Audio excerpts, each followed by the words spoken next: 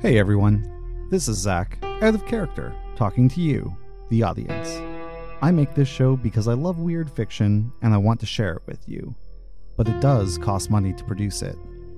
If you check the link in the show notes, you can make a one-time donation in any amount you like to help keep this show going. It's completely voluntary and this show will always remain free to listen.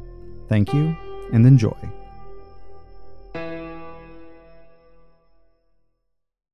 I heard a knock on my balcony door, and there he was, asking me to let him in.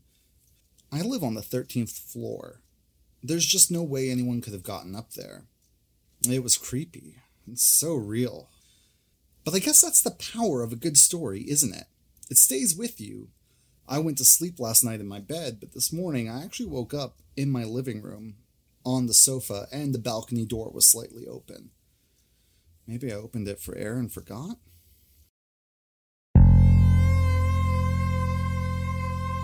The Stranger, Chapter 2, Elfhame.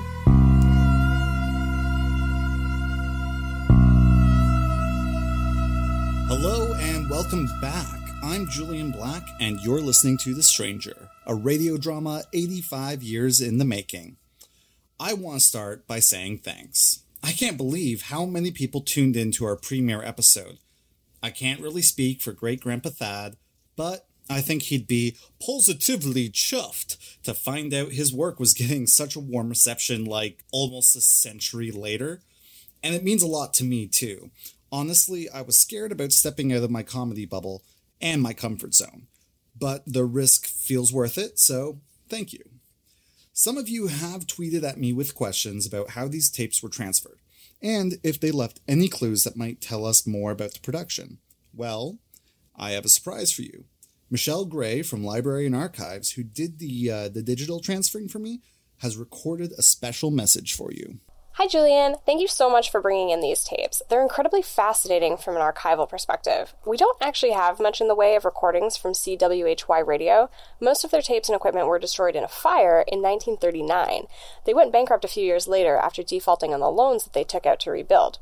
At first, I thought that maybe these tapes survived the fire, but the tape speeds tell a different story. Reel-to-reel tape hasn't been in popular use for decades, so this is easy to miss, but the speed you recorded a tape at would determine both how much time you had as well as playback quality. It was common practice for a radio station to record its entire output in the event of a complaint being filed at just under an inch per second, 15/16 to be precise. For a pre-recorded radio program, you'd want to record those at bare minimum at 7.5 or even 15 IPS to preserve higher fidelity of sound. The tapes you brought me were mostly recorded at 3.25 IPS, which suggests that they were recorded with home equipment. I suspect that your great-grandfather was recording these himself, most likely for posterity. Another fun little tidbit before I go. Did you know that Thaddeus disappeared mysteriously in 1938? There isn't an abundance of records related to his life, but from what I can piece together, it seems like the police never solved his disappearance. I know he's your family, so I don't want to seem inconsiderate, but there's definitely an interesting symmetry between his life and his art, it would seem. Thanks again, and if you have any more questions, just call me. There you have it, I guess. A bit of fascinating historical context for everyone. I didn't actually know about Thaddeus disappearing. Actually, Grandpa Teddy never really mentioned him while I was growing up. Michelle was the one who dug up most of the historical things I mentioned last episode. This project is making me realize there's still so much I don't know about my family history. Maybe as we continue the show, we'll get a chance to dig a little deeper. The more I listen to this, the more impressed I am with the spine-tingling quality of it. Honestly, I don't really have bad dreams, almost never have, but last night I actually had a dream that, one of those kids, ones with the black eyes, he was visiting me. I heard a knock on my balcony door, and there he was, asking me to let him in. But I live on the 13th floor. There's just no way anyone could have gotten up there. It was creepy, and so real, the way he pleaded. But I guess that's the power of a good story, isn't it? It stays with you, even after the fact. I went to sleep last night in my bed, but this morning I actually woke up in my living room, on the sofa, and the balcony door was slightly open. Maybe I opened it for air and forgot? Well, anyway, enough of my rambling. Let's get to what you really came here for. The next chapter of The Stranger. Tensions between the Relief Camp Workers Union and Prime Minister Bennett appear to be abating for the time being, but the conflict is far from over. In local news, an arrest has been made in the case of the 7 missing children. However, some of the children's parents are not entirely convinced that Ottawa police have the right man in their custody. Sergeant Frank Connors made the announcement yesterday afternoon that his men had taken into their custody a vagrant that they believed to be the stranger. The man was spotted lurking near the D'Angelo home just north of Dow's Lake, the site of the most recent disappearance. While police insist that the man they apprehended matches the description of the stranger and that he cannot account for his whereabouts on the dates of the incidents, the Brown family insist that he is not the man they saw the night of their son Joseph's disappearance. Jonathan and Sylvia Brown were called upon to visit the police precinct as witnesses. Sylvia Brown was the first person to describe the stranger to authorities, and it was hoped that she could provide a positive identification of the suspect. Sergeant Connors is moving forward with seeking a conviction, but according to a statement provided by Sylvia Brown to a reporter, she believes that the suspect is the wrong man. She is quoted as saying, "I've seen the man, and that's not him. He's too short, too mangy, too unkempt, too normal. The man, the stranger, looking into our windows from across the street, the night Joseph disappeared, he was taller, and everything about him seemed odd, not like a man, but like something made in the image of a man. I don't know that he was a man at all." Unfortunately, when asked to comment on Mrs. Brown's statement, Sergeant Connors was less than generous. "Mrs. Brown suffered a tremendous loss recently," the sergeant said. "It's not uncommon for a lady under these circumstances to get a bit hysterical. This is the same woman who believes that she saw her son again and that he had black eyes like some kind of feral animal. I am confident that we have the perpetrator of these awful crimes in our jail right now, and I will deliver justice upon him. From all of us here at CWHY Radio, we do truly hope that this painful saga can come to a close soon."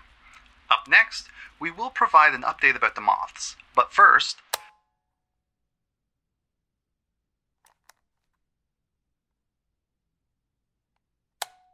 I am most sorry for the sudden interruption, but I felt that the remainder of the night's broadcast was not as important as what I have found.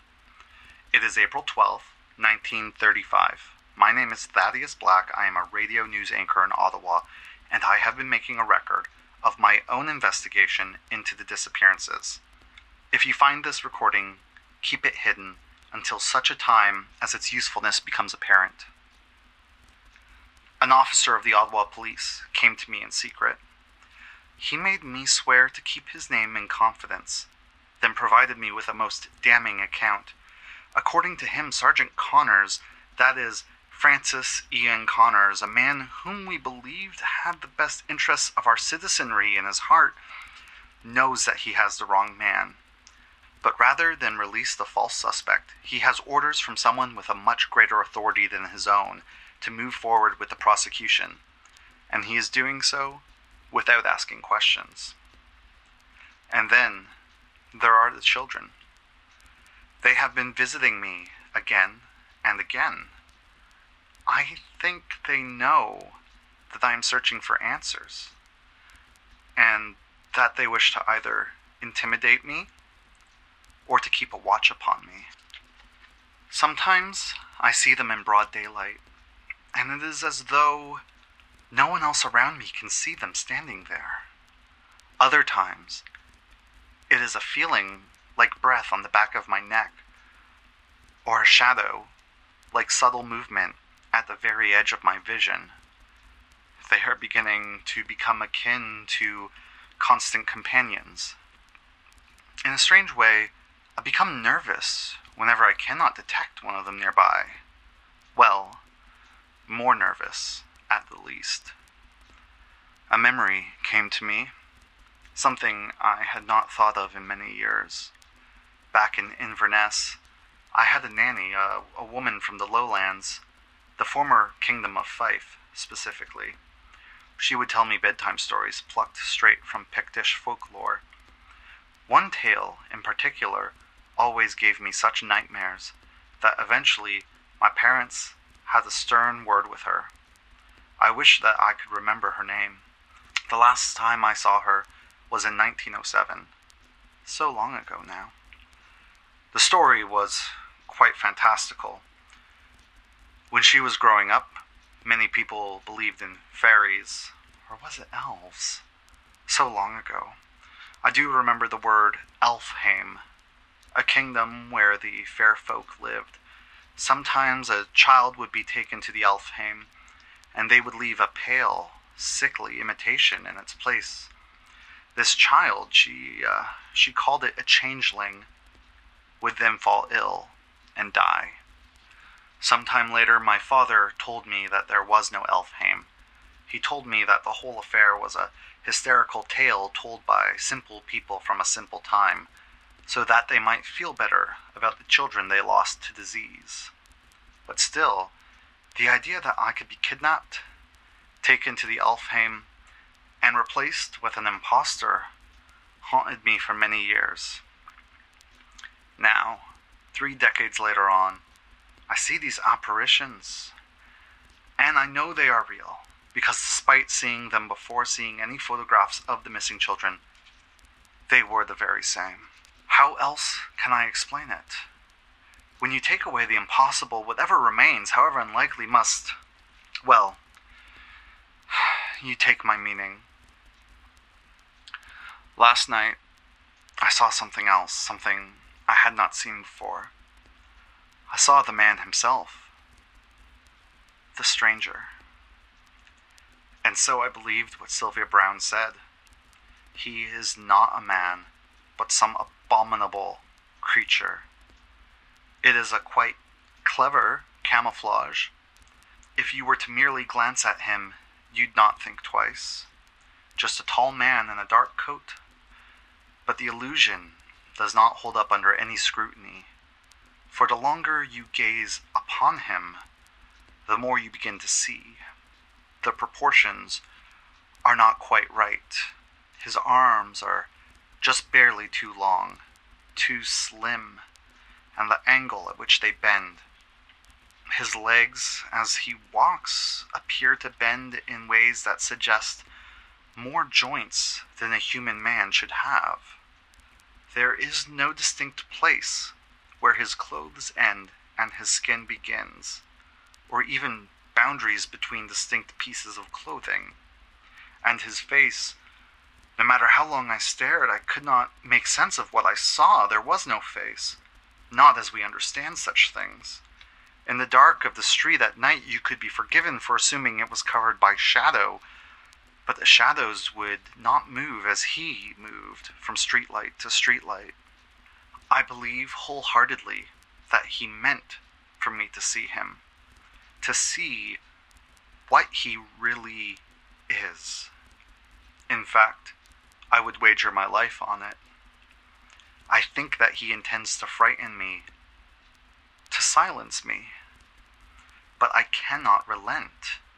I need to see this through. I need to know. I will not relent. Thank you again to Michelle at Library and Archives Canada, and a big thanks to everyone who took a chance on this show. Thanks to Dave, Andy, and Nick from 4 Bros, 1 Mic.